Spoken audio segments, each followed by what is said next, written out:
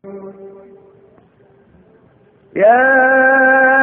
أيها الناس إنا خلقناكم من ذكر وأنثى وجعلناكم شعوبا وقبائل لتعارفوا إن أكرمكم عند الله أتقاكم إن الله عليم خبير. What you've just heard is verse 13 of chapter 49 from the final book of Revelation known as the Quran. The translation of the verse in English is as follows. O mankind, verily we have created you from a male and a female, and made you nations and tribes to know each other, and not to despise each other.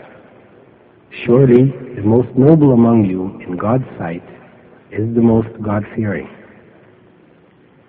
In this verse, God reminds us of our common origins, and He points out that the differences, whether tribal, regional, or racial, were not meant to be sources of pride and pomp and glory, but that this variety was for man's pleasure in knowing each other in our variety. As we say, variety is the spice of life. By Allah creating us in so many different forms, this is a means by which man may take pleasure in knowing each other.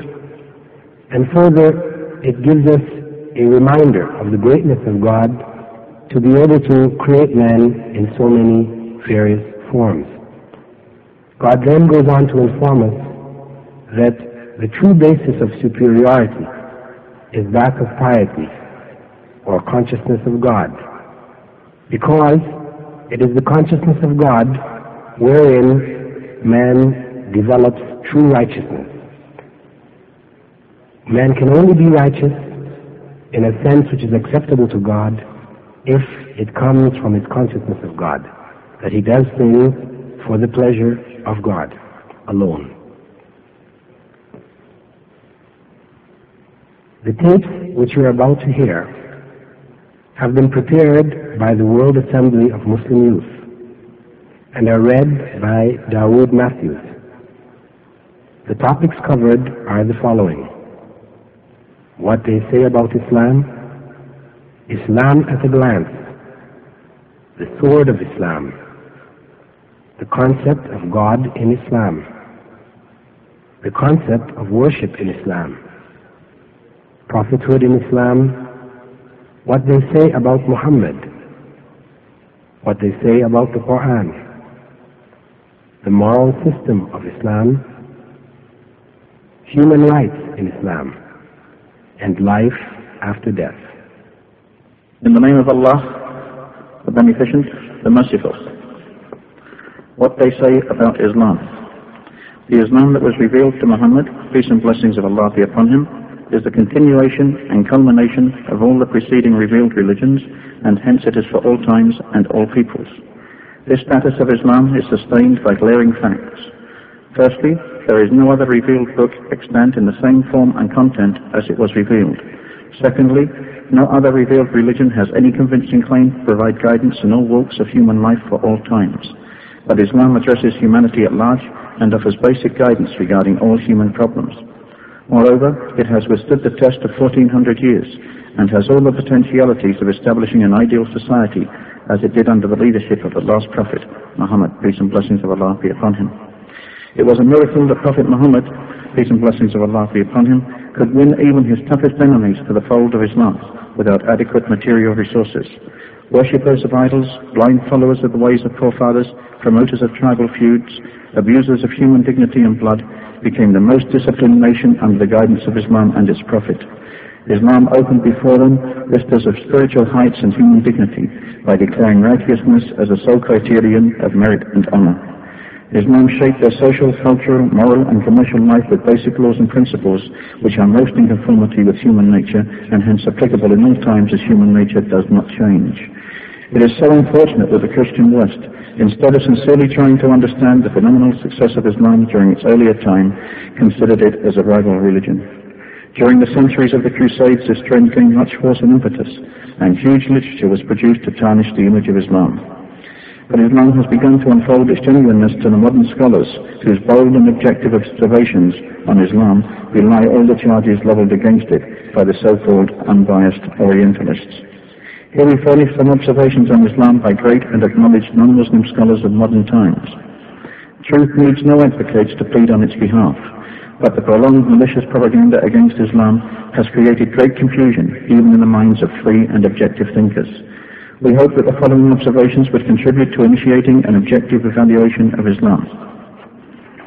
The first quotation: Islam replaced monkishness by manliness. It gives hope to the slave, brotherhood to mankind, and recognition of the fundamental facts of human nature. This was by Canon Taylor in a paper before the Church Congress at Wolverhampton on October the 7th, 1887. It is quoted by Arnold in The Preaching of Islam on pages 71 and 72. Second quotation: Sense of justice is one of the most wonderful ideals of Islam, because as I read in the Quran, I find those dynamic principles of life, not mystic but practical ethics for the daily conduct of life suited to the whole world. This was by Sarojini Naidu in Lectures on the Ideals of Islam.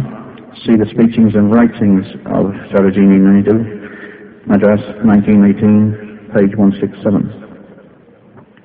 Third quotation: History makes it clear, however, that the legend of fanatical Muslims sweeping through the world and forcing Islam at the point of the sword upon conquered races is one of the most fantastically absurd myths that historians have ever repeated. This is by Delacy O'Leary in Islam at the Crossroads, published in London, 1923, page 8. Fourth quotation: But Islam has a still further service to render to the cause of humanity.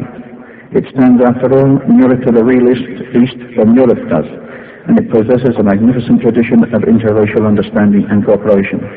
No other society has such a record of success in uniting an equality of status, of opportunity, and of endeavours so many and so various races of mankind. Islam has still the power to reconcile apparently irreconcilable elements of race and tradition. If ever the opposition of the great societies of East and West is to be replaced by cooperation, the mediation of Islam is an indispensable condition. In its hands lies very largely the solution of the problem with which Europe is faced in its relation with East. If they unite, the hope of a peaceful issue is immeasurably enhanced. But if Europe, by rejecting the cooperation of Islam, throws it into the arms of its rivals, the issue can only be disastrous for both. This was by H.A.R. Gibb in Wither Islam, London, 1932, page 379. The fifth quotation: I have always held the religion of Muhammad in high estimation because of its wonderful vitality. It is the only religion which appears to me to possess that assimilating capacity to the changing phase of existence which can make itself appeal to every age. I have studied him, the wonderful man, and in my opinion, far from being an antichrist, he must be called the saviour of humanity. I believe that if a man like him were to assume the dictatorship of the modern world, he would succeed in solving its problems in a way that would bring it a much-needed peace and happiness. I have prophesied about the faith of Muhammad that it would be acceptable to the Europe of tomorrow as it is beginning to be acceptable to the Europe of today. This is George Bernard Shaw, The Genuine Islam, Volume 1, number 81936. Sixth quotation: The extinction of race consciousness as between Muslims is one of the outstanding achievements of Islam, and in the contemporary world there is, as it happens, a crying need for the propagation of this Islamic virtue. This is A.J. Toynbee, Civilization on Trial, New York, 1938, page 205. Seventh quotation: The rise of Islam is perhaps the most amazing event in human history. Springing from a land and a people like previously negligible, Islam spread within a century over half the earth, shattering great empires, overthrowing long-established religions, remolding the souls of races and building up a whole new world, the world of Islam. The closer we examine this development, the more extraordinary does it appear. The other great religions won their way slowly, by painful struggle, and finally triumphed with the aid of powerful monarchs converted to the new faith. Christianity had its Constantine, Buddhism its Asoka, and Zoroastrianism its Cyrus, each lending to his chosen cult the mighty force of secular authority. Not so Islam. Arising in a desert land sparsely inhabited by a nomad race, previously undistinguished in human annals, Islam sallied forth on its great adventure with the slenderest human backing and against the heaviest material odds. Yet Islam triumphed with seemingly miraculous ease, and a couple of generations saw the fiery crescent drawn victorious from the Pyrenees to the Himalayas, and from the desert of Central Asia to the deserts of Central Africa. This is A.M.L. Stoddard, quoted in Islam, the Religion of All Prophets. It's published by Begum Bawani Waqaf, Karachi, Pakistan, page 56. The last quotation. Islam is a religion that is essentially rationalistic in the widest sense of this term, considered entomologically and historically. The definition of rationalism as a system that bases religious beliefs on principles furnished by the reason applies to it exactly. It cannot be denied that many doctrines and systems of theology, and also many superstitions, from the worship of saints to the use of rosaries and amulets, have become grafted on the main trunk of Muslim creed. But in spite of the rich development, in every sense of the term, of the teachings of the Prophet, the Quran has invariably kept its place as the fundamental starting point, and the dogma of unity of God has always been proclaimed therein with a grandeur and majesty, an invariable purity, and with a note of sure conviction, which is hard to find surpassed outside the pale of Islam. This fidelity to the fundamental dogma of the religion, the elemental simplicity of the formula in which it is enunciated, the proof that it gains from the fervent conviction of the missionaries who propagate it, are so many causes to explain the success of Mohammedan missionary efforts. A creed so precise, so stripped of all theological complexities, and consequently so accessible to the ordinary understanding, might be expected to possess, and does indeed possess, a marvelous power of winning its way into the consciousness of men. This is Edward Montet, La Propagande Chrétienne et ses adversaires musulmans, Paris, 1890, and it's quoted by T.W. Arnold in The Preaching of Islam, London, 1913, pages 413 to 414. Further readings on Islam. D.B. Irving, et al., The Quran, Basic Teachings. Hamuda Abdullati, Islam in Focus. Muhammad Qutb, Islam, the Misunderstood Religion. Maulana Maududi, Towards Understanding Islam. Maurice Bukai, The Bible, the Quran, and Science. Suzanne Hanif, What Everyone Should Know About Islam and the Muslims.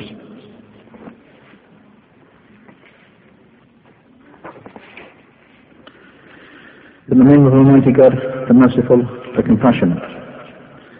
Islam at a glance. First, Islam and Muslims.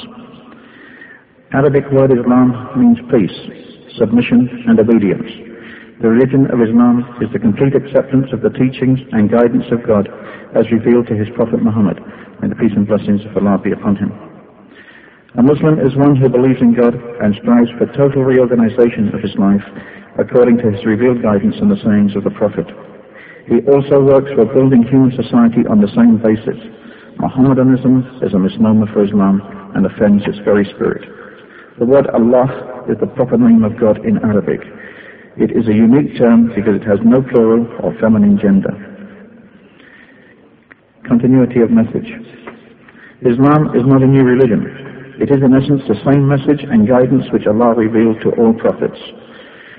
Say, we believe on Allah and what has been revealed to us, and that which was revealed to Abraham and Ismail and Isaac and Jacob and the tribes, and that which was given to Moses and Jesus and to other prophets from their Lord. We make no distinction between any of them, and to him we submit. This is from the Holy Quran, the 3rd chapter, verse 83. The message which was revealed to Prophet Muhammad, may the peace and blessings of Allah be upon him, is Islam in its comprehensive, complete and final form. The 5 pillars of Islam. There are 5 pillars of Islam. 1. The declaration of faith.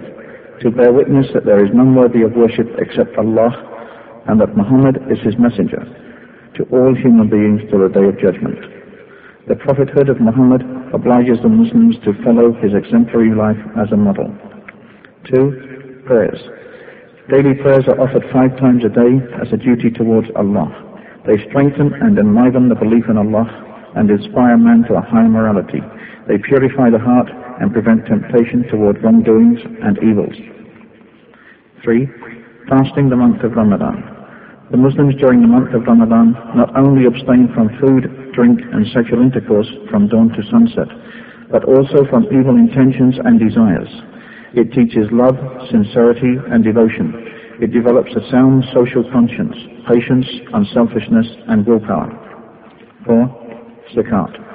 To pay annually 2.5% of one's net saving on which a year has passed as a religious duty and purifying sum to be spent on poorer sections of the community. 5. The pilgrimage to Mecca. It is to be performed once in a lifetime, if one can afford it financially and physically. Besides these pillars, every action which is done with the awareness that it fulfills the will of Allah is also considered an act of worship. Islam enjoins faith in the oneness and sovereignty of Allah, which makes man aware of the meaningfulness of the universe and of his place in it. This belief frees him from all fears and superstitions by making him conscious of the presence of the Almighty Allah and of man's obligations towards him. This faith must be expressed and tested in action. Faith alone is not enough. Belief in one God requires that we look upon all humanity as one family under the universal omnipotence of God, the creator and nourisher of all. Islam rejects the idea of a chosen people, making faith in God and good action the only way to heaven. Thus a direct relationship is established with God without any intercessor. Man, the free agent. Man is the highest creation of God. He is equipped with the highest of potentialities. He is left relatively free in his will, action and choice. God has shown him the right path, and the life of Prophet Muhammad provides a perfect example. Man's success and salvation lies in following both. Islam teaches the sanctity of the human personality and confers equal rights upon all without any distinction of race, sex or color. The law of God enunciated in the Quran and exemplified in the life of the Prophet is supreme in all cases. It applies equally to the highest and the lowest and the prince and the peasant, the ruler and the ruled. Quran and Hadith. The Quran is the last revealed word of God and the basic source of Islamic teachings and laws. The Quran deals with the basis of creeds, moralities, history of humanity, worship, knowledge, wisdom, the God-man relationship, and human relationship in all aspects. Comprehensive teachings on which can be built sound systems of social justice, economics, politics, legislation, jurisprudence, law, and international relations are important contents of the Holy Quran. Muhammad, may the peace and blessings of Allah be upon him, himself was an unlettered man who could not read or write. Yet the Holy Quran was committed to memory and writing by his followers, under his supervision during his lifetime. The original and complete text of the Quran is available to everybody in Arabic, the language in which it was revealed. Translation of the meaning into many languages are widely used. Hadith, the teachings, sayings and actions of Prophet Muhammad, may the peace and blessings of Allah be upon him, meticulously reported and collected by his devoted companions, explain and elaborate the Quranic verses. Concept of worship. Islam does not teach or accept mere ritualism. It emphasizes intention and action. To worship God is to know Him and love Him, to act upon His law in every aspect of life, to enjoin goodness and forbid wrongdoing and oppression, to practice charity and justice, and to serve Him by serving mankind. The Quran presents this concept in the following sublime manner. It is not righteousness that you turn your faces to the east or the west, but righteous is he who believes in God and the last day, and the angels, and the book, and the prophets, and gives his wealth for love of him to kinsfolk, and to orphans, and the needy, and the wayfarer, and to those who ask, and to set slaves free, and observes proper worship, and pays the zakah, and those who keep their treaty when they make one, and the patient in tribulation, and adversity, and time of stress. Such are those who are sincere. Such are the God-fearing. This is from the Holy Quran, the 2nd chapter, verse 177. Islamic way of life. Islam provides definite guidelines for all peoples to follow in all walks of life. The guidance it gives is comprehensive and includes the social, economic, political, moral and spiritual aspects of life. The Quran reminds man of the purpose of his life on earth, of his duties and obligations towards himself, his kith and kin, his community, his fellow human beings and his Creator. Man is given fundamental guidelines about a purposeful life, and then he is left with the challenge of human existence before him so that he might put these high ideals into practice. In Islam, man's life is a wholesome, integrated unit and not a collection of fragmented, competitive parts. The scared and secular are not separate parts of man. They are united in the nature of being human. Historical perspective. Muhammad, may the blessings and peace of Allah be upon him, was born in the year 570 of the Common Era in the city of Mecca in Arabia. He came of a noble family. He received the first revelation at the age of 40. As soon as he started preaching Islam, he and his followers were persecuted and had to face severe hardships. He was therefore commanded by God to migrate to Medina, another city in Arabia. During a short span of 23 years, he completed his mission of prophethood and died at the age of 63. He led a perfect life and set an example for all human beings, as his life was the embodiment of the Quranic teachings. Islam's rational appeal. Islam, in its clear and direct way of expressing truth, has a tremendous amount of appeal for any seeker of knowledge. It is a solution for all the problems of life.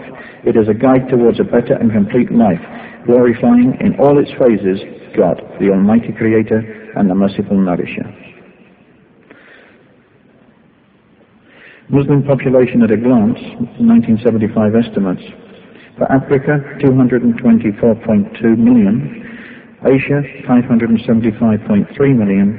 Europe, 20 million. North and South America and Australia, 4 million.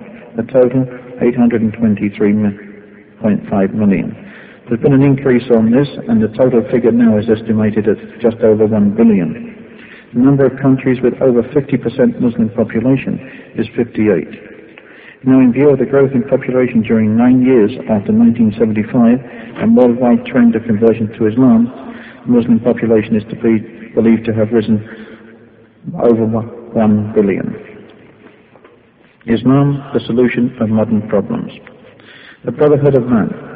A major problem which modern man faces is that of racism.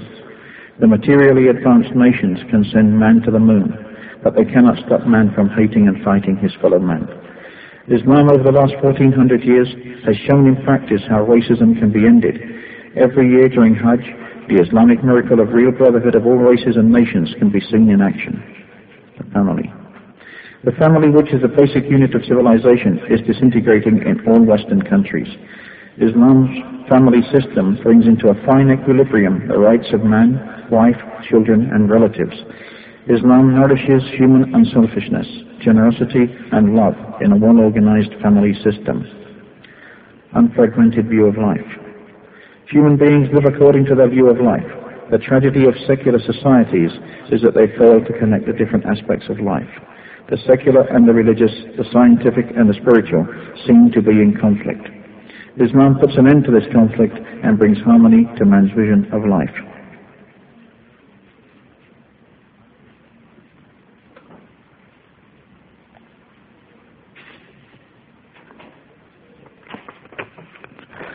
The sword of Islam.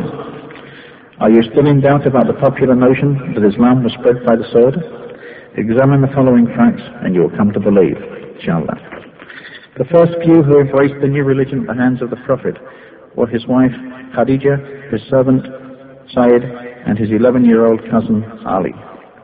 Among the ones who later joined his faith in Mecca were the honest merchant Abu Bakr, the Iron Man of Arabia, Omar the Great, the shy businessman Uthman, Prophet's brave uncle Hamza, and the family of a pagan slave, Bilal. They simply couldn't resist the magic sword of a humble and lonely prophet. The negligible minority of the believers in this new faith were soon driven away from Mecca with their sword.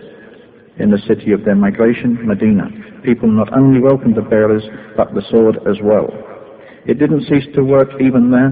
and its magnetic force continued to pull people towards it until the whole of Arabia joined the faith. Compared to the population of the rest of the world at that time, the Arabs constituted a tiny minority. A fraction of this minority decided to take the sword beyond the boundaries of the Arabian desert to the mighty empires of Rome and Persia, the shores of the Mediterranean, the coast of Malabar, and the faraway East Indies islands. People after people went on surrendering to this sword and joining the faith. So sharp was the edge of the sword, it simply conquered the hearts. Bodies yielded automatically. It is the sword of truth, whose mere shine eliminates falsehood, just like light wipes away darkness. Has the sword gone blunt? No, far from it. It continues to pierce the hearts of countless men and women every day, in spite of the relentless efforts by persons who have vested interests, who like darkness to prevail, so that they may rob people of their good things. Read below the impressions of some who were recently conquered by the same sword. They are from different countries, speak different languages, and have different backgrounds. Their present addresses are also given. Perhaps you may like to ask them how it feels to be struck by the sword of truth. 1. Leopold Weiss, now Muhammad Assad. Austrian statesman, journalist and author. Former foreign correspondent of the Frankfurter Zeitung, author of Islam at the Crossroads and Road to Mecca, and translator of the Quran. He embraced Islam in 1926. He says, Islam appears to me like a perfect work of architecture. All its parts are harmoniously conceived to complement and support each other. Nothing is superfluous and nothing lacking, with the result of an absolute balance and solid composure.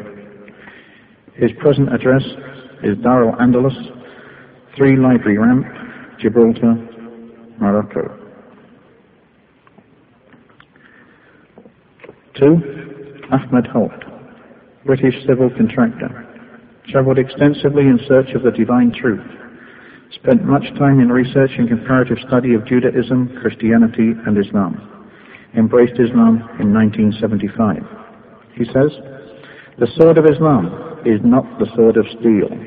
I know this by experience, because the sword of Islam struck deep into my own heart. It didn't bring death, but it brought a new life. It brought an awareness, and it brought an awakening as to who am I, and what am I, and for what I am here.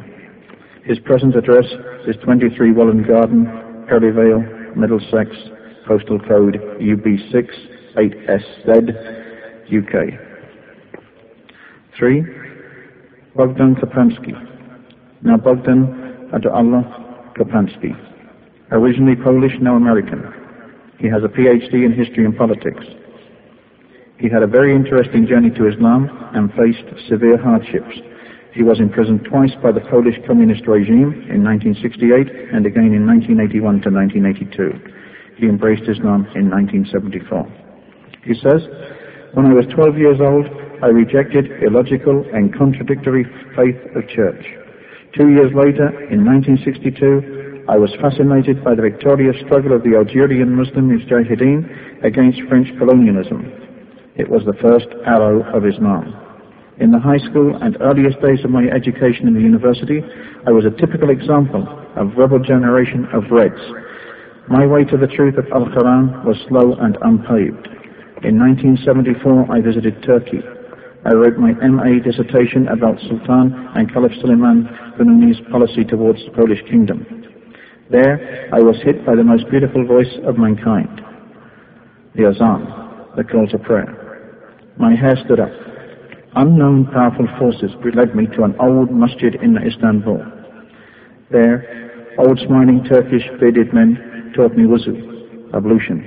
I confessed to tears, the shahada, and I prayed my first salah, Maghrib.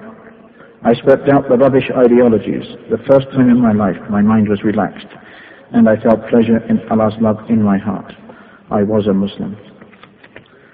His present address, 3013 Harrell Drive, 203, Grand Prairie, Texas 75051, USA. 4. Bangat Akalam, Adiya, now Abdullah Adiya. an Indian, noted Tamil writer and journalist. He worked as a news editor for 17 years. He worked with 3 former chief ministers of Tamil Nadu. He received an award, the Big Gem of Arts, from the TN government, that's the Tamil Nadu government, in 1982, and he embraced Islam in 1987. He says, "In Islam, I found suitable replies to nagging queries arising in my mind with regard to the theory of creation, the status of women, creation of the universe, etc.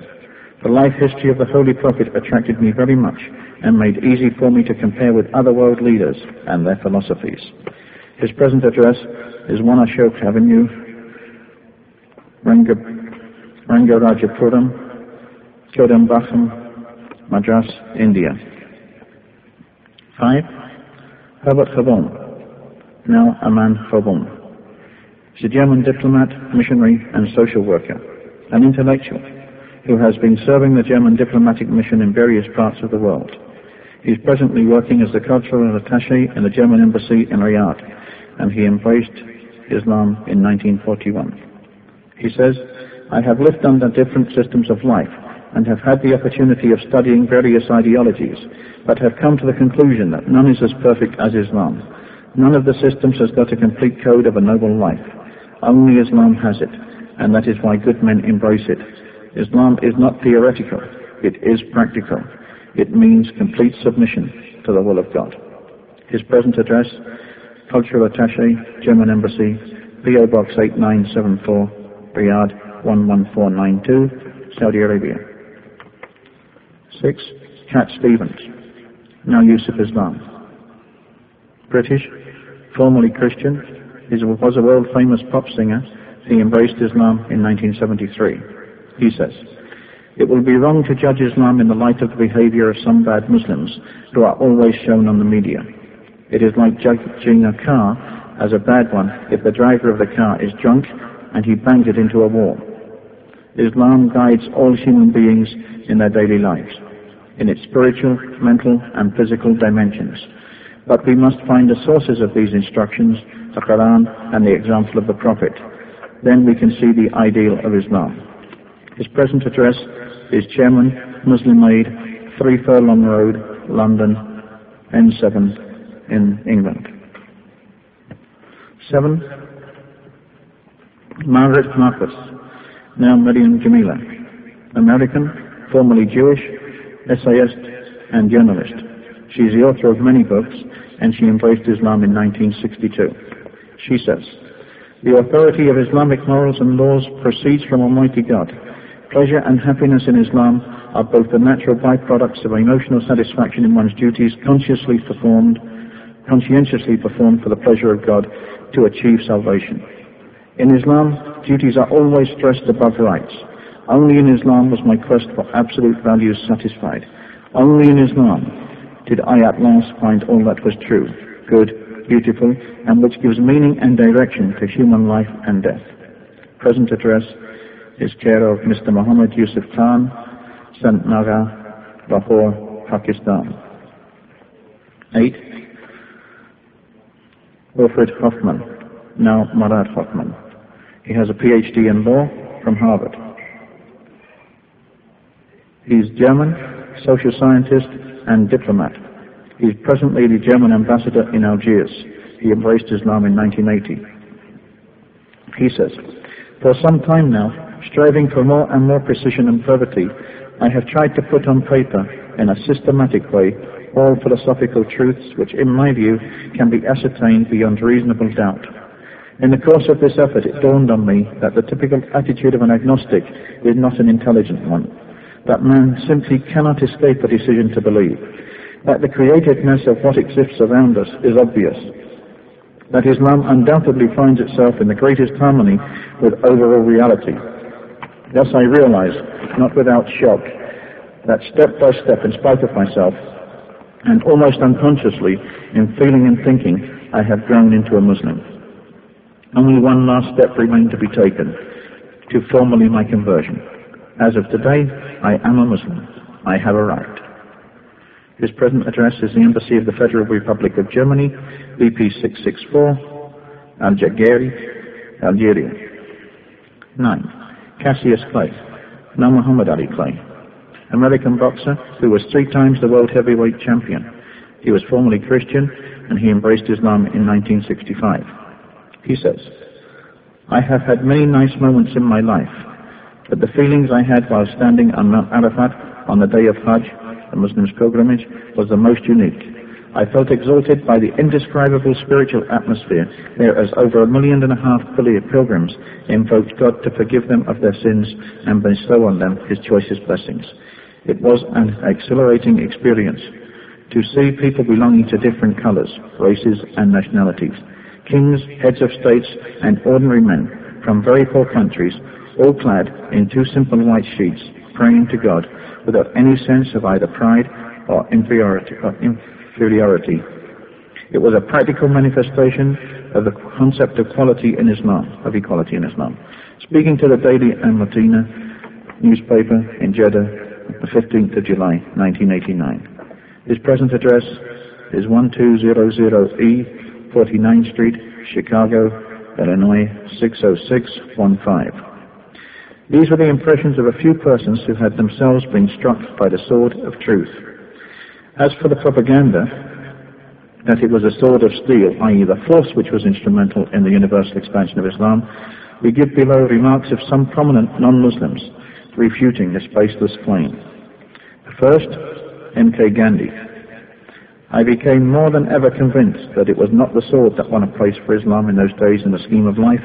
It was the rigid simplicity, the utter self-effacement of the Prophet, the scrupulous regard for his pledges, his intense devotion to his friends and followers, his intrepidity, his fearlessness, his absolute trust in God and in his own mission. These, and not the sword, carried everything before them and surmounted every trouble. This was published in Young India in 1924. 2. Edward Gibbon. The greatest success of Muhammad's life was effected by sheer moral force without the stroke of a sword. This is in the History of the Saracen Empire, London, 1870. 3. A.S. Tritton. The picture of the Muslim soldier advancing with a sword in one hand and the Quran in the other is quite false. This was in Islam, London, 1951, page 21. 4. De Lacy O'Leary. History makes it clear, however, that the legend of fanatical Muslims sweeping through the world and forcing Islam at the point of sword upon conquered races is one of the most fantastically observed myths that historians have ever repeated. This is in Islam at the Crossroads, London, 1923, page 8. 5.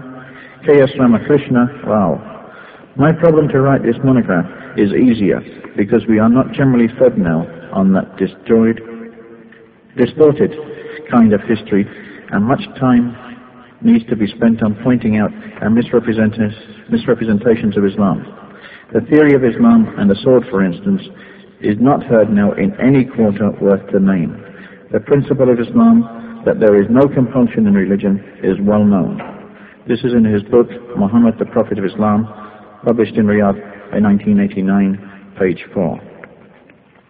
6. James A. Michener. No other religion in history spread so rapidly as Islam. The West has widely believed that this surge of religion was made possible by the sword, but no modern scholar accepts that idea, and the Quran is explicit in support of the freedom of conscience. This is in Islam, the Misunderstood Religion, Reader's Digest, American edition, May 1955. 7. Lawrence E. Brown. Incidentally, these well-established facts dispose of the idea so widely fostered in Christian writings that the Muslims, wherever they went, forced people to accept Islam at the point of the sword. This was published in the Prospects of Islam, London, 1944. If you have an objective mind, or an open mind, why not read some of these suggested readings on Islam? There's a series on Islam published by the World Association of Muslim Youth. Towards understanding Islam by Maududi. Islam, Our Choice, by the World Association of Muslim Youth. The Quran, Basic Teachings, by T.B. Irving and J. Ahmed. The Holy Quran, Text, Translation and Commentaries, by Yusuf Ali. Basic Principles of Understanding the Quran, by Maududi. The Life of Prophet Muhammad, by A.H. Siddiqui, or another version by Martin Ling. Islam in Focus, by Abdul Lati. The Islamic Way of Life, by Maududi. The Bible, the Quran and Science, by Maurice Bucaille. And Selections from Hadith, by A.H. Siddiqui. The concept of worship in Islam. The concept of worship in Islam is misunderstood by many people, including some Muslims. Worship is commonly taken to mean performing ritualistic acts such as prayers, fasting, charity, etc. This limited understanding of worship is only one part of the meaning of worship in Islam. That is why the traditional definition of worship in Islam is a comprehensive definition that includes almost everything in any individual's activities. The definition goes something like this. Worship is an all-inclusive term for all that God loves of external and internal sayings and actions of a person. In other words, worship is everything one says or does for the pleasure of Allah. This, of course, includes rituals as well as beliefs, social activities and personal contributions to the welfare of one's fellow human beings. Islam looks at the individual as a whole. He is required to submit himself completely to Allah, as the Quran instructs the Prophet Muhammad to do. Say, O Muhammad, my prayer, my sacrifice, my life and my death belong to Allah. He has no partner, and I am ordered to be among those who submit, i.e. Muslims.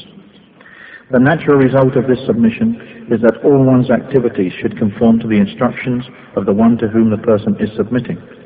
Islam, being a way of life, requires that its followers model their life according to its teachings in every aspect, religious or otherwise. This might sound strange to some people who think of religion as a personal relation between the individual and God, having no impact on one's activities outside rituals. As a matter of fact, Islam does not think much of mere rituals when they're performed mechanically and have no influence on one's inner life. The Quran addresses the believers and their neighbors from among the people of the book who are arguing them about the change of the direction of the Qibla in the following verse. It is not righteousness that you turn your faces toward the east or the west, but righteous is he who believes in Allah and the last day and the angels and the book and the prophets, and gives his beloved money to the relatives and the orphans and the needy, and for the ransoming of the captives, and who observes prayer and pays the poor Jew, and those who fulfill their promises when they have made one, and the patient in poverty and affliction, and the steadfast in time of war. It is those who have proved truthful, and it is those who are the God-fearing. This is from the Holy Quran, 2nd chapter, verse 177. The deeds in this verse are the deeds of righteousness, and they are only a part of worship. The Prophet told us about faith, which is the basis of worship, that it is made up of 60 and some branches, the highest of which is the belief in the oneness of Allah. That is, there is no God but Allah, and the lowest in the scale of worship is removing obstacles and dirt from people's way. Decent work is considered in Islam a type of worship. The Prophet said, whoever finds himself at the nightfall tired of his work, God will forgive his sins. Seeking knowledge is one of the highest types of worship. The Prophet told his companions that seeking knowledge is a religious duty on every Muslim. In another saying he said, seeking knowledge for 1 hour is better than praying for 70 years. Social courtesy and cooperation are part of worship when done for the sake of Allah, as the Prophet told us. Receiving your friend with a smile is a type of charity. Helping a person to load his animal is a charity. And putting some water in your neighbor's bucket is a charity. It is worth noting that even performing one's duties is considered a sort of worship. The Prophet told us that whatever one spends for his family is a type of charity. He will be rewarded for it if he acquires it through legal means. Kindness to the members of one's family is an act of worship, as when one puts a piece of food in his spouse's mouth, as the Prophet informed us. Not only this, but even the acts we enjoy doing very much, when they are performed according to the instructions of the Prophet, they are considered as acts of worship. The Prophet told his companions that they would be rewarded even for having sexual intercourse with their wives. The companions were astonished and asked, "How are we going to be rewarded for doing something we enjoy very much?" The Prophet asked them, "Suppose you satisfy your desires illegally, don't you think that you will be punished for that?" They replied, "Yes." So he said, "By satisfying it legally with your wives, you are rewarded for it." This means they are acts of worship. Thus Islam does not consider sex a dirty thing that one should avoid. It is dirty and a sin only when it is satisfied outside marital life. It is clear from the previous discussion that the concept of worship in Islam is a comprehensive concept that includes all the positive activities of the individual. This, of course, is an agreement with the all-inclusive nature of Islam as a way of life. It regulates the human life on all levels: the individual, the social, the economic, the political, and the spiritual. That is why Islam provides guidance to the smallest details of one's life on all these levels. Those following these details is following Islamic instructions in that specific area. It is a very encouraging element when one realizes that all his activities are considered by God as acts of worship. This should lead the individual to seek Allah's pleasure in his actions and always try to do them in the best possible manner. Whether he is watched by his superiors or he is alone, there is always the permanent supervisor who knows everything, namely Allah. The first side of the tape is over. Please turn to the second. Discussing the non-ritual worship in Islam first does not mean under-evaluating the importance of the ritual ones. Actually, ritual worships, if performed in true spirit, elevate man morally and spiritually and enable him to carry on his activities in all walks of life according to the guidance of God. Among ritual worships, Salah, the ritual prayer, occupies the key position for two reasons. Firstly, it is a distinctive mark of a believer. Secondly, it prevents an individual from all sorts of abominations and vices by providing him chances of direct communication with his Creator 5 times a day, wherein he renews his covenant with God and seeks his guidance again and again. You alone we worship, and to you alone we turn for help. Guide us to the straight path.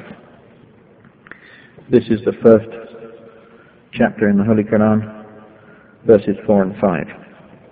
Actually, Salah is the first practical manifestation of faith, and also the foremost of the basic conditions for the success of the believers. Successful indeed are the believers who are humble in their prayers. This is chapter 23, the first 2 verses.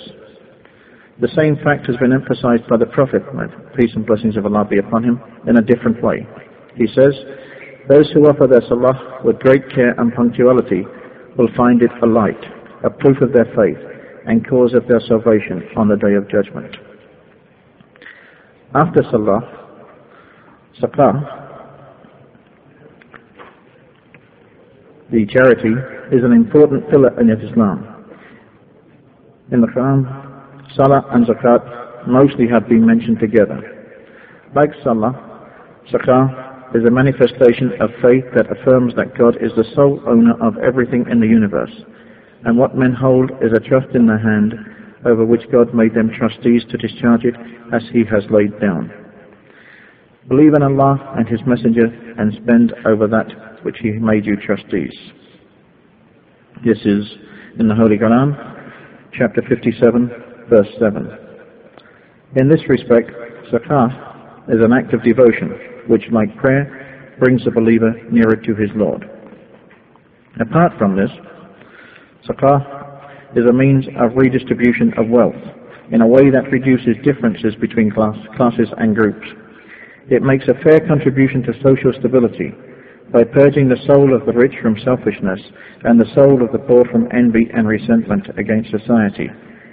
It stops the channels leading to class hatred and makes it possible for the springs of brotherhood and solidarity to gush forth. Such stability is not only based on the personal feelings of the rich, it stands on a firmly established right, which, if the rich denied it, would be exacted by force if necessary. Siyam, fasting during the daytime of the month of Ramadan, is another pillar of Islam.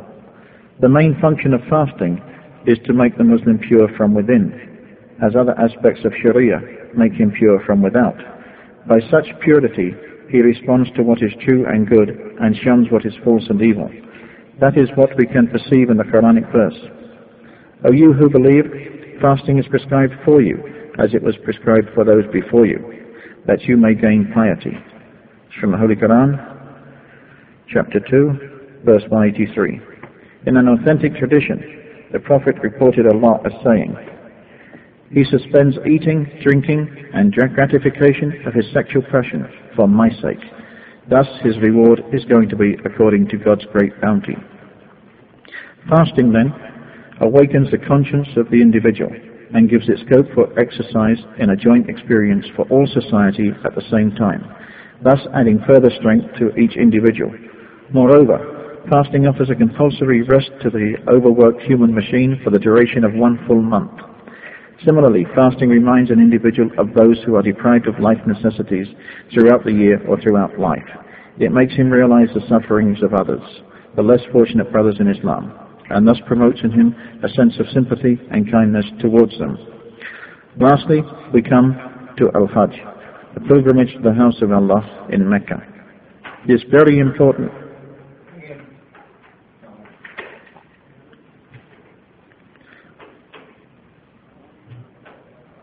Lastly, we come to Al-Hajj, the pilgrimage to the house of God in Mecca.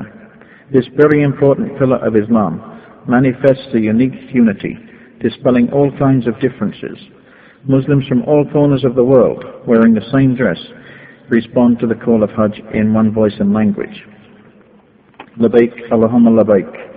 Here I am at your service, O Lord. In Hajj, there is an exercise of strict self-discipline and control, where not only sacred things are revered, but even the life of plants and birds is made inviolable, so that everything lives in safety.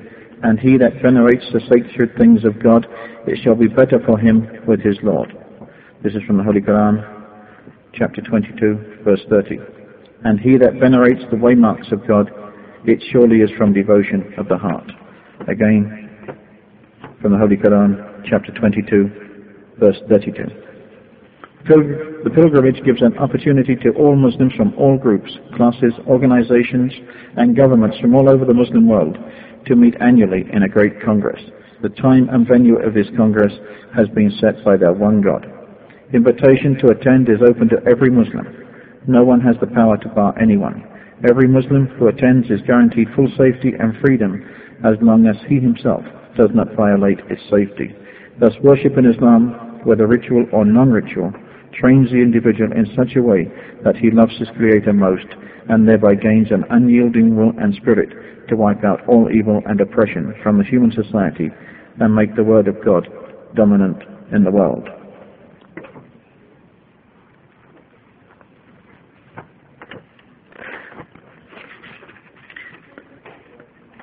The concept of God in Islam.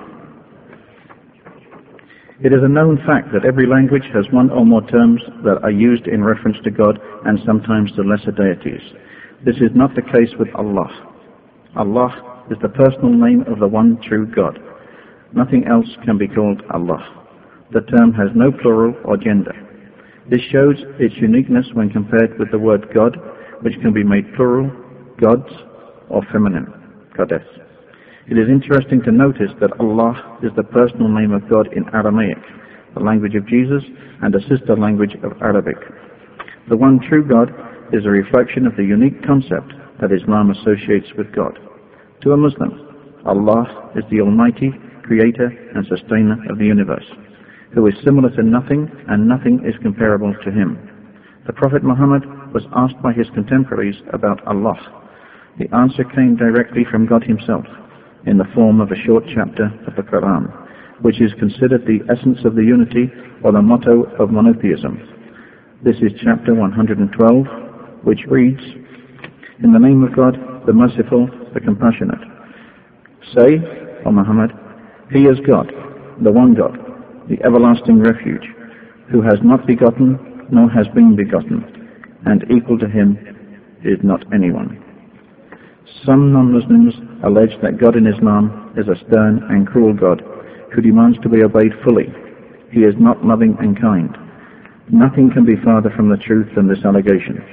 It is enough to know that, with the exception of one, each of the 114 chapters of the Quran begins with the verse, "In the name of God, the merciful, the compassionate." In one of the sayings of Prophet Muhammad, may the peace and blessings of Allah be upon him, we are told that God is more loving and kinder than a mother to her dear children. But God is also just. Hence evildoers and sinners must have their share of punishment, and the virtuous his bounties and favours. Actually, God's attribute of mercy has full manifestation in his attribute of justice. People suffering throughout their life for his sake, and people oppressing and exploiting other people all their life, should not receive similar treatment from their Lord. Expecting similar treatment for them will amount to negating the very belief in the accountability of man in the hereafter, and thereby negating all the incentives for a moral and virtuous life in this world. The following Quranic verses are very clear and straightforward in this respect. Verily for the righteous are gardens of delight in the presence of their Lord. Shall we then treat the people of faith like the people of sin? What is the matter with you? How judge you? This is chapter 68, verses 34 to 36 of the Holy Quran. Islam rejects characterizing God in any human form or depicting him as favoring certain individuals or nations on the basis of wealth, power, or race. He created the human beings as equals. They may distinguish themselves and get his favor through virtue and piety only. The concept that God rested on the seventh day of creation, that God wrestled with one of his prophets, that God is an envious plotter against mankind, or that God is incarnate in any human being are considered blasphemy from the Islamic point of view. The unique usage of Allah as a personal name of God is a reflection of Islam's emphasis on the purity of the belief in God, which is the essence of the message of all God's messengers. Because of this, Islam considers associating any deity or personality with God as a deadly sin, which God will never forgive, despite the fact he may forgive all other sins. The Creator must be of a different nature from the things created, because if he is of the same nature as they are, he will be temporal and will therefore need a maker. It follows that nothing is like him. If the maker is not temporal, then he must be eternal. But if he is eternal, he cannot be caused. And if nothing caused him to come into existence, nothing outside him causes him to continue to exist, which means that he must be self-sufficient. And if he does not depend on anything for the continuance of his own existence, then this existence can have no end. The Creator is therefore eternal and everlasting. He is the first and the last. He is self-sufficient or self-subsistent, or, to use a Quranic term, Al-Qayyum. The Creator does not create only in the sense of bringing things into being. He also preserves them and takes them out of existence and is the ultimate cause of whatever happens to them. God is the creator of everything. He is the guardian over everything. Unto him belong the keys of the heaven and the earth. No creature is there crawling on the earth, but its provision rests on God.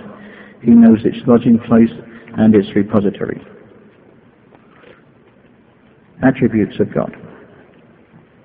If the Creator is eternal and everlasting, then his attributes must also be eternal and everlasting. He should not lose any of his attributes, nor acquire new ones. If this is so, then his attributes are absolute. Can there be more than one creator with such absolute attributes? Can there be, for example, two absolutely powerful creators? A moment's thought shows that this is not feasible.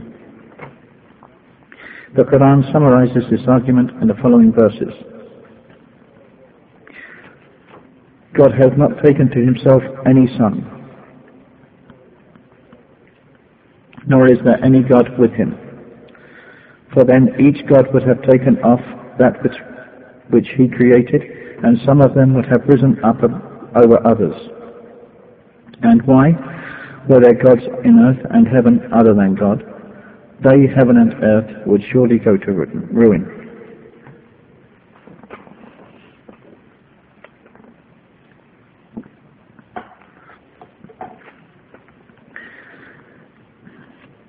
the oneness of God. The Quran reminds us of the falsity of all alleged gods. To the worshippers of man-made objects, it asks, do you worship what you have carved yourself, or have you taken unto you others besides him to be your protectors, even such as have no power to protect themselves? To the worshippers of heavenly bodies, it cites the story of Abraham. When night spread over him, he saw a star and said, this is my Lord. But when it set, he said, I love not the setters. When he saw the moon rising, he said, this is my Lord. But when it set, he said, if my Lord does not guide me, I shall surely be of the people gone astray. When he saw the sun rising, he said, this is my Lord, this is greater. But when it set, he said, O my people, surely I quit that you associate. I have turned my face to him who originated the heavens and the earth. A man of pure faith, I am not of the idolaters. The attitude of the believers. In order to be a Muslim, that is, to surrender oneself to God, it is necessary to believe in the oneness of God, in the sense of his being the only creator, preserver, nourisher, etc. But this belief, later on called Tawheed al-Rububiyyah, is not enough. Many of the idolaters knew and believed that only the Supreme God could do all this. But that was not enough to make them Muslims. To Tawheed al-Rububiyyah, one must add Tawheed al-Uluhiyyah.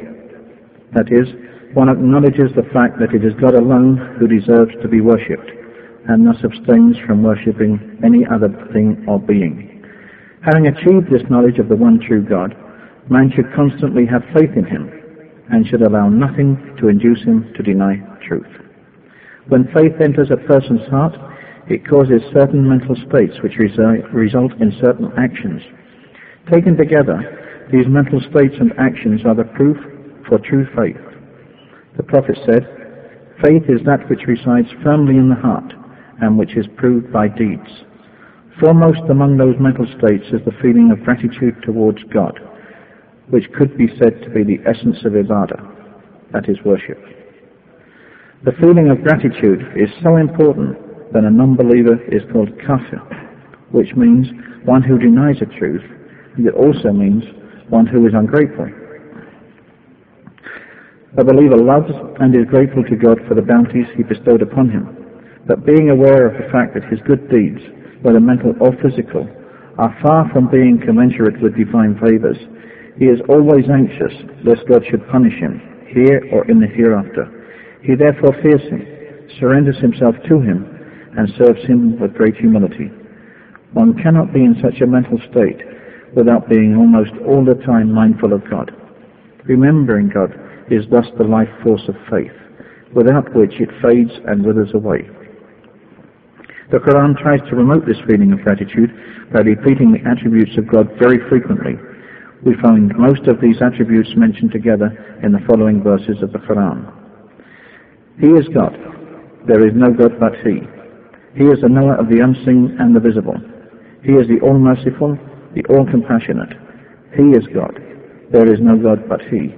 He is the King, the all-holy, the all-peace, the guardian of faith, the all-preserver, the almighty, the all-compeller, the all-sublime. Glory be to God. Above that they associate. He is God, the Creator, the Maker, the Shaper. To Him belong the names most beautiful. All that is in the heavens and the earth magnifies Him. He is the Almighty, the All-Wise. This is chapter 59, verses 22 to 24 of the Holy Quran. Again, there is no God but He, the living, the everlasting. Slumber seizes Him not, neither sleep. To Him belongs all that is in the heavens and the earth. Who is there that shall intercede with Him, save by His leave? He knows what lies before them and what is after them, and they comprehend not anything of His knowledge, save such as He wills. His throne comprises the heavens and earth. The preserving of them oppresses Him not. He is the All-High, the All-Glorious. This is chapter 2, verse 255, the Holy Quran.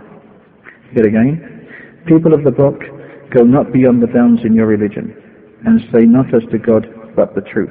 The Messiah, Jesus, son of Mary, was only the messenger of God, and his word that he committed to Mary, and a spirit from him. So believe in God and his messengers, and say not 3. Refrain. Better is it for you. God is only one God. Glory be to him that he should have a son. This is in the Holy Quran, chapter 4, verse 171. The concept of prophethood in Islam. Prophethood is not unknown to heavenly revealed religions, such as Judaism and Christianity.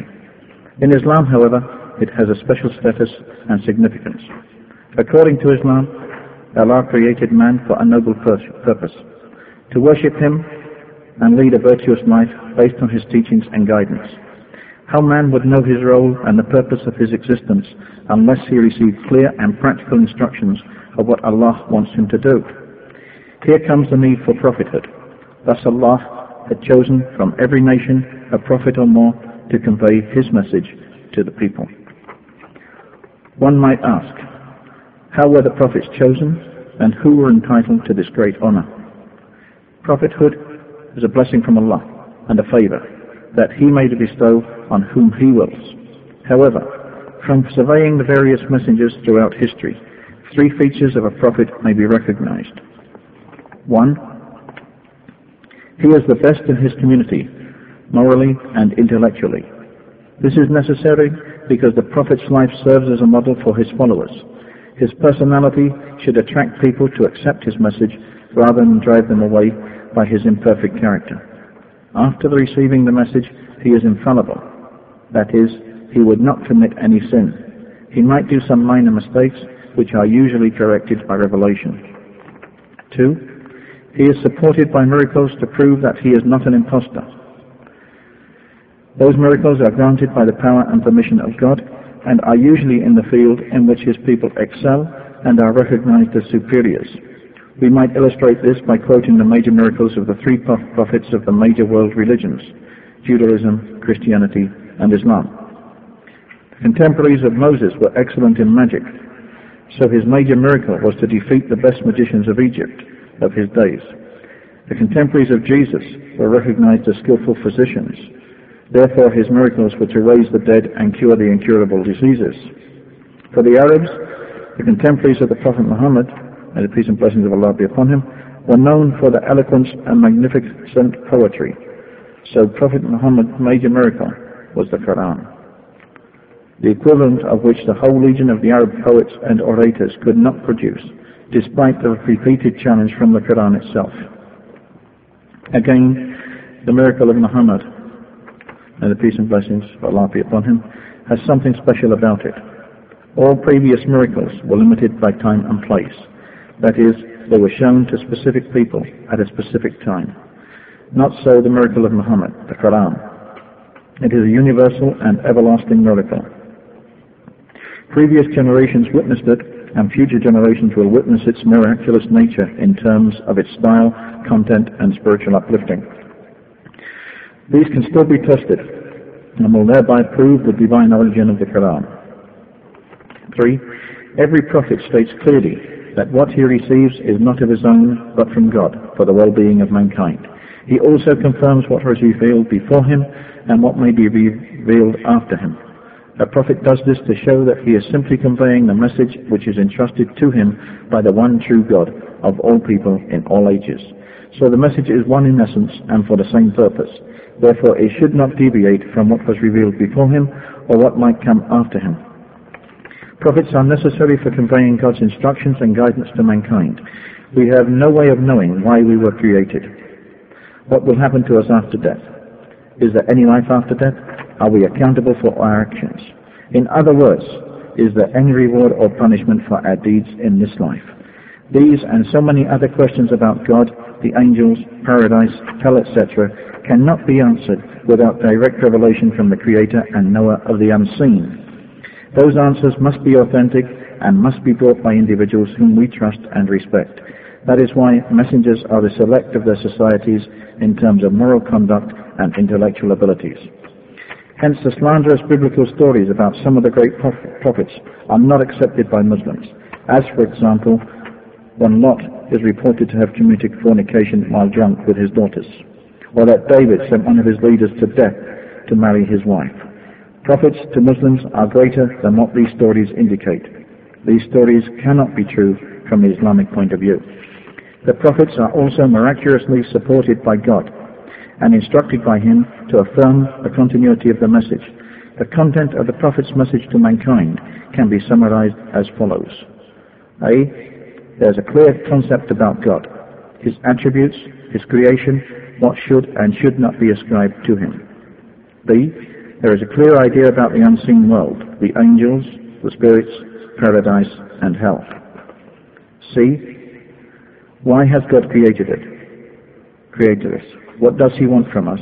And what the reward or punishment for obeying or disobeying him is. D. How to run our societies according to his will. That is, clear instructions and laws that, when applied correctly and honestly, will result in a happy and ideal society. It is clear from the above that there is no substitute for prophets. Even nowadays, with the advancement of science, the only authentic source of information about the supernatural world is revelation. Guidance cannot be obtained neither from science nor from mystic experience. The first is too materialistic and too limited. The second is too subjective and frequently too misleading.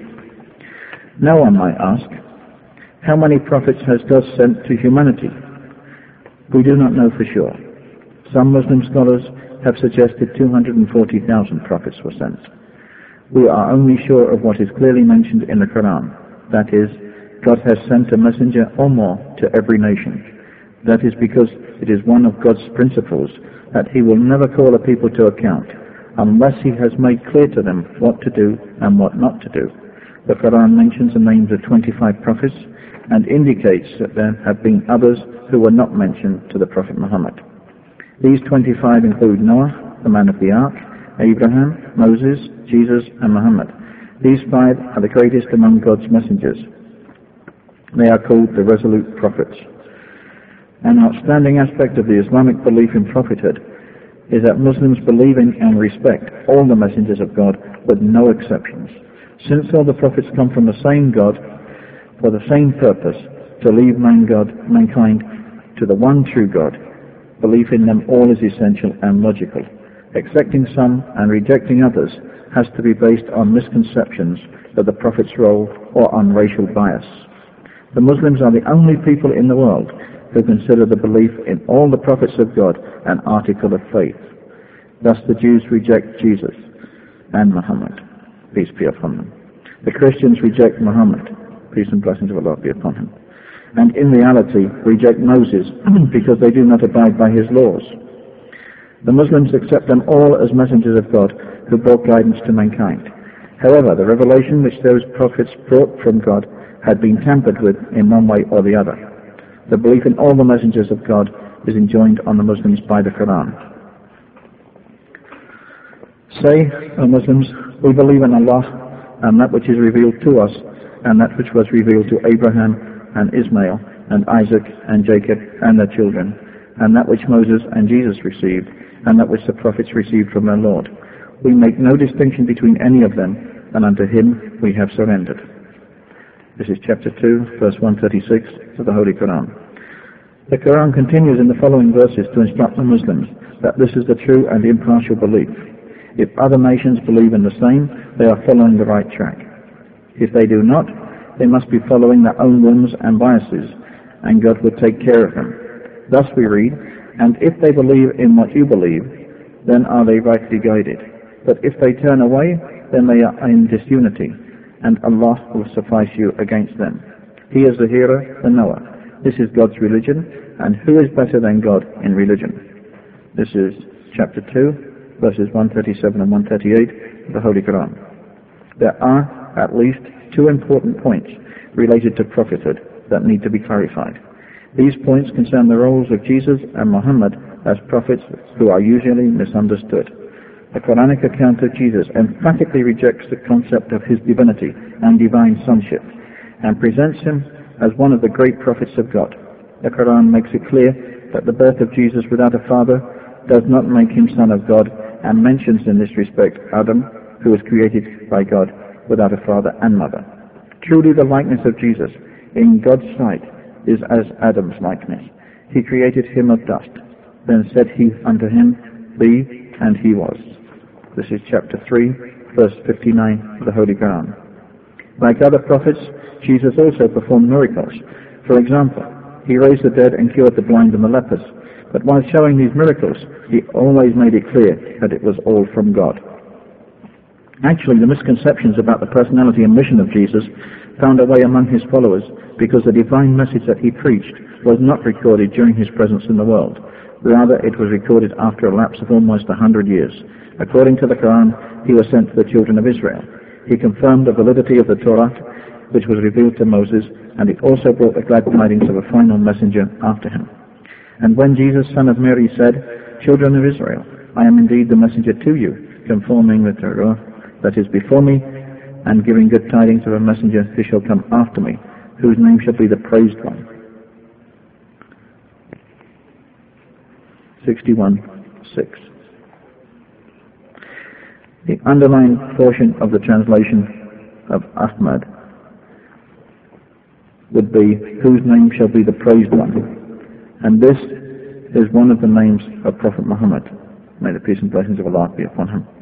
However, the majority of the Jews rejected his ministry. They plotted against his life and, in their opinion, crucified him.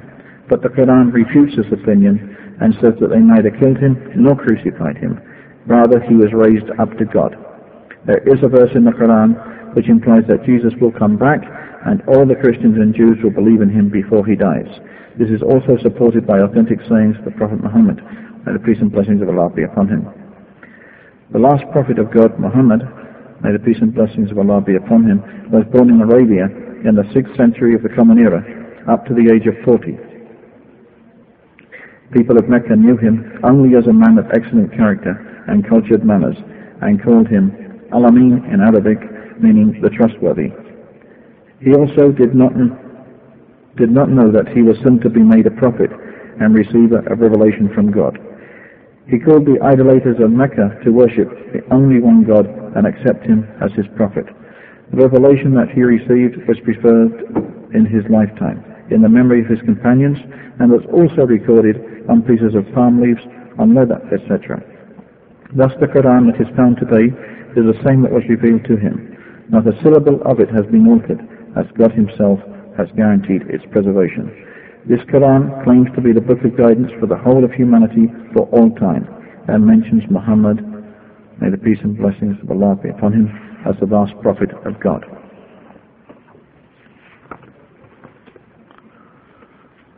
What they say about Muhammad. During the centuries of the Crusades, all sorts of slanders were invented against the Prophet Muhammad, may the peace and blessings of Allah be upon him. But with the birth of the modern age, marked with religious tolerance and freedom of thought, there has been a great change in the approach of Western authors in their delineation of his life and character. The views of some Muslim scholars regarding Prophet Muhammad, may the peace and blessings of Allah be upon him, given at the end of this talk, justify this opinion.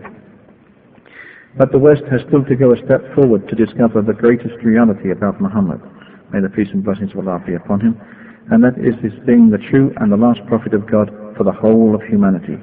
In spite of all its objectivity and enlightenment, there has been no sincere and objective attempt by the West to understand the prophethood of Muhammad, may the peace and blessings of Allah be upon him. It is so strange that very glowing tributes are paid to him for his integrity and achievement, but his claim of being the prophet of God has been rejected, explicitly or implicitly. It is here that a searching of the heart is required, and a review of the so-called objectivity is needed.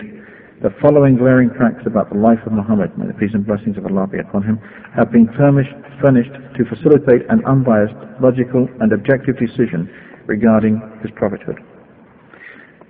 Up until the age of 40, Muhammad, may the peace and blessings of Allah be upon him, was not known as a statesman, a preacher, or an orator. He was never seen discussing the principles of metaphysics, ethics, law, politics, economics, or sociology. No doubt he possessed an excellent character, charming manners, and was highly cultured. Yet there was nothing so deeply striking and so radically extraordinary in him that would make men expect something great and revolutionary from him in the future. But when he came out of the cave, Hira, with a new message, he was completely transformed. Is it possible for such a person of the above qualities to turn all of a sudden into an impostor and claim to be the Prophet of Allah and invite all the rage of his people? One might ask, for what reason did he suffer all these hardships? His people offered to accept him as their king and to lay all the riches of the land at his feet, if only he would leave the preaching of his religion. But he chose to refuse their tempting offers and to go on preaching his religion single-handedly in the face of all kinds of insults, social boycotts, and even physical assault by his own people. Was it not only God's support and his firm will to disseminate the message of Allah and his deep-rooted belief that ultimately Islam would emerge as the only way of life for humanity, that he stood like a mountain in the face of all opposition and conspiracies to eliminate him? Furthermore, had he come with a design of rivalry with the Christians and the Jews? Why should he have made belief in Jesus Christ and Moses and other prophets of God, may the peace of Allah be upon all of them, a basic requirement of faith without which no one could be a Muslim? Is it not an incontrovertible proof of his prophethood that in spite of being unlettered and having led a very normal and quiet life for 40 years, when he began preaching his message, all of Arabia stood in awe and wonder and was bewitched by his wonderful eloquence and oratory? It was so matchless that the whole legion of Arab poets, preachers and orators, the highest caliber, failed to bring forth its equivalent. And above all, how could he then pronounce truths of a scientific nature contained in the Quran that no other human being could possibly have developed at that time? Last but not least, why did he lead a hard life, even after gaining power and authority? Just ponder over the words he uttered while dying. We, the community of the prophets, are not inherited. Whatever we leave is for charity. For the matter of fact, Muhammad, may the peace and blessings of Allah be upon him, is the last link of the chain of prophets sent in different lands and times since the very beginning of the human life on this planet. If greatness of purpose, smallness of means, and astounding results are the three criteria of human genius, who could dare to compare any great man in modern history with Muhammad? The most famous men created arms, laws, and empires only. They founded, if anything at all, no more than material powers, which often crumbled away before their eyes. This man moved not only armies, legislations, empires, peoples, and dynasties, but millions of men in 1/3 of the then inhabited world. And more than that, he moved the altars, the gods, the religions, the ideas, the beliefs, and souls. His forbearance and victory, his ambition, which was entirely devoted to one idea and in no manner striving for an empire, his endless prayers, his mystic conversations with God, his death and his triumph after death, all these attest not to an imposture, but to a firm conviction which gave him the power to restore a dogma. This dogma was twofold: the unity of God and the immateriality of God. The former telling what God is, the latter telling what God is not. The one overthrowing false gods with the sword, the other starting an idea with the words.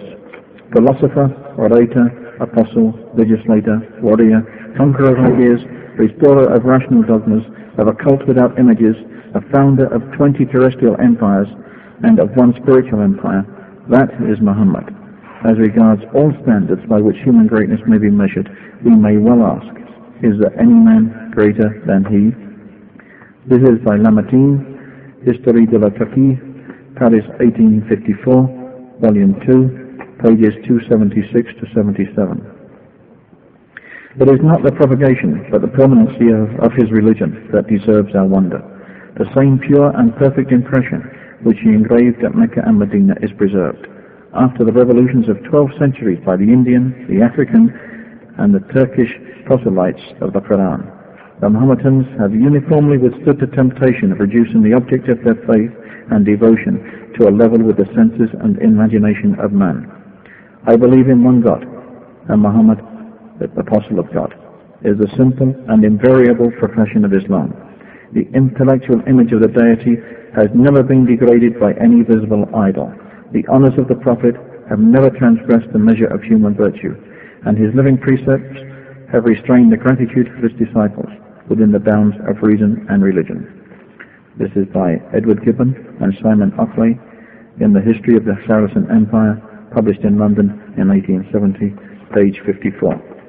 He was Caesar and Pope in one, but he was Pope without Pope's pretensions, Caesar without the legions of Caesar, without a standing army, without a bodyguard, without a palace, without a fixed revenue. If ever any man had the right to say that he ruled by the right divine, it was Muhammad, for he had all the power without its instruments and without its supports. This is Bosworth Smith in Muhammad and Mohammedanism, published in London, 1874, page 92. It is impossible for anyone who studies the life and character of the great prophet of Arabia, who knows how he taught and how he lived, to feel anything but reverence for that mighty prophet, one of the great messengers of the Supreme. And although in what I put to you I shall say many things which may be familiar to many, yet I may feel, whenever I reread them, a new way of admiration, a new sense of reverence for that mighty Arabian teacher. This was written by Ami Basant in The Life and Teachings of Muhammad, published in Madras, 1932, page 4. His readiness to undergo persecutions for his beliefs, the high moral character of the men who believed in him and looked up to him as their leader, and the greatness of his ultimate achievement, all argue his fundamental integrity. To suppose Muhammad an impostor raises more problems than it solves. Moreover, none of the great figures of history is so poorly appreciated in the West as Muhammad. This is written by W. Montgomery Watt in Muhammad at Mecca, published in Oxford, 1953, page 52. Muhammad, the inspired man who founded Islam, was born about AD 570 into an Arabian tribe that worshipped idols. Orphaned at birth, he was always particularly solicitous of the poor and needy, the widow and the orphan, the slave and the downtrodden. At 20, he was already a successful businessman, and soon became director of camel caravans for a wealthy widow. When he reached 25, his employer, recognizing his merit, proposed marriage. Even though she was 15 years older, he married her, and as long as she lived, remained a devoted husband. Like almost every major prophet before him, Muhammad fought shy of serving as the transmitter of God's word, sensing his own inadequacy. But the angel commanded, "Read." So far as we know, Muhammad was unable to read or write, but he began to dictate those inspired words, which would soon revolutionize a large segment of the earth. There is one God. In all things, Muhammad was profoundly practical. When his beloved son Ibrahim died, an eclipse occurred, and rumors of God's personal condolence quickly arose, whereupon Muhammad is said to have announced, "An eclipse is a phenomenon of nature.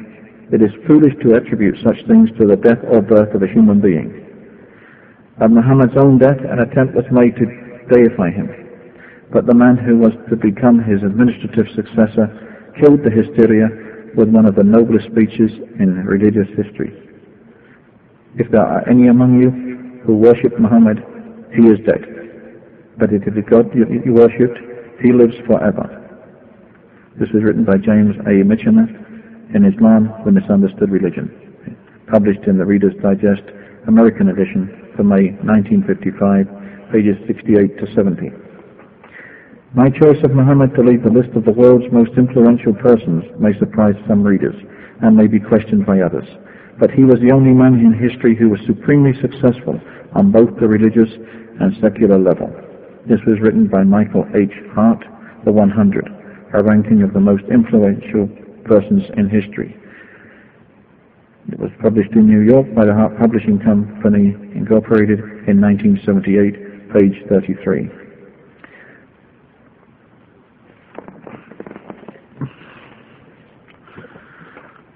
What they say about the Quran.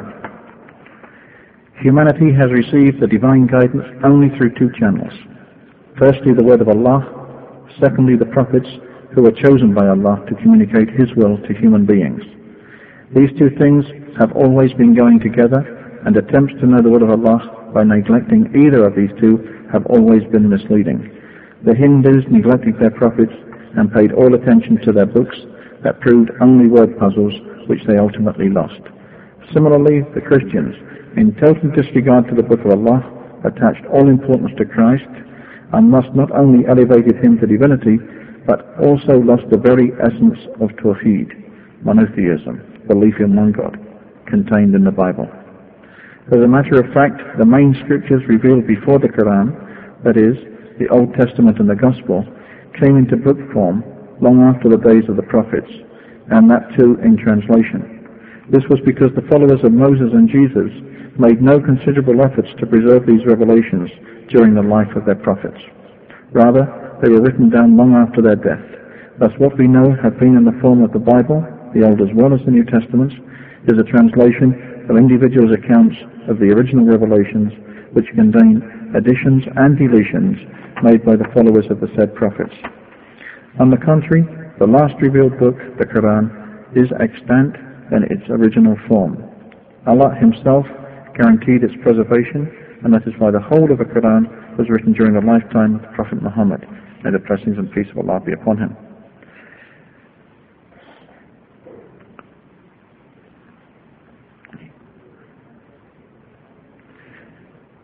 It was written on separate pieces of palm leaves, parchments, bones, etc. And moreover, there were tens of thousands of the companions of the Prophet who memorized the whole Quran, and the Prophet himself used to recite it to the angel Gabriel once a year and twice when he was about to die.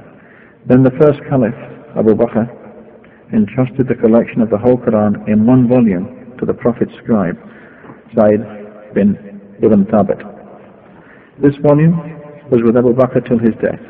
Then it was with the second Caliph, Umar, and after him it came to Hafsa, the Prophet's wife. It was from this original copy that the third Caliph, Uthman, prepared several other copies and sent them to different Muslim territories. The Quran was so meticulously preserved because it was to be the book of guidance for humanity for all time to come. That is why it does not address the Arabs alone, in whose language it was revealed. It speaks to men as human beings. O man, what has seduced you from your Lord? The practicability of the Quranic teachings is established by the examples of Muhammad, may the peace and blessings of Allah be upon him, and the good Muslims throughout the ages. The distinctive approach of the Quran is that its instructions are aimed at the general welfare of man and are based on the possibilities within his reach. In all its dimensions, the Quranic wisdom is conclusive. It neither condemns nor tortures the flesh, nor does it neglect the soul. It does not humanize, nor does it deify man. Everything is carefully placed where it belongs in the total scheme of creation. Actually, the scholars who allege that Muhammad, may the peace and blessings of Allah be upon him, was the author of the Quran, claim something which is humanly impossible. Could any person of the 6th century of the Common Era utter such scientific truths as the Quran contains? Could he describe the evolution of the embryo within the uterus so accurately as we find it in modern science? Bin Al-Walid, Islamic Recording, Islamic Tape Center in International Languages and Islamic Books, Riyadh Al-Sulay, Harun Al-Rashid Street, Exit 16 East, Post Box 1419, Riyadh 11431. Telephone 2410615. Fax 2410595.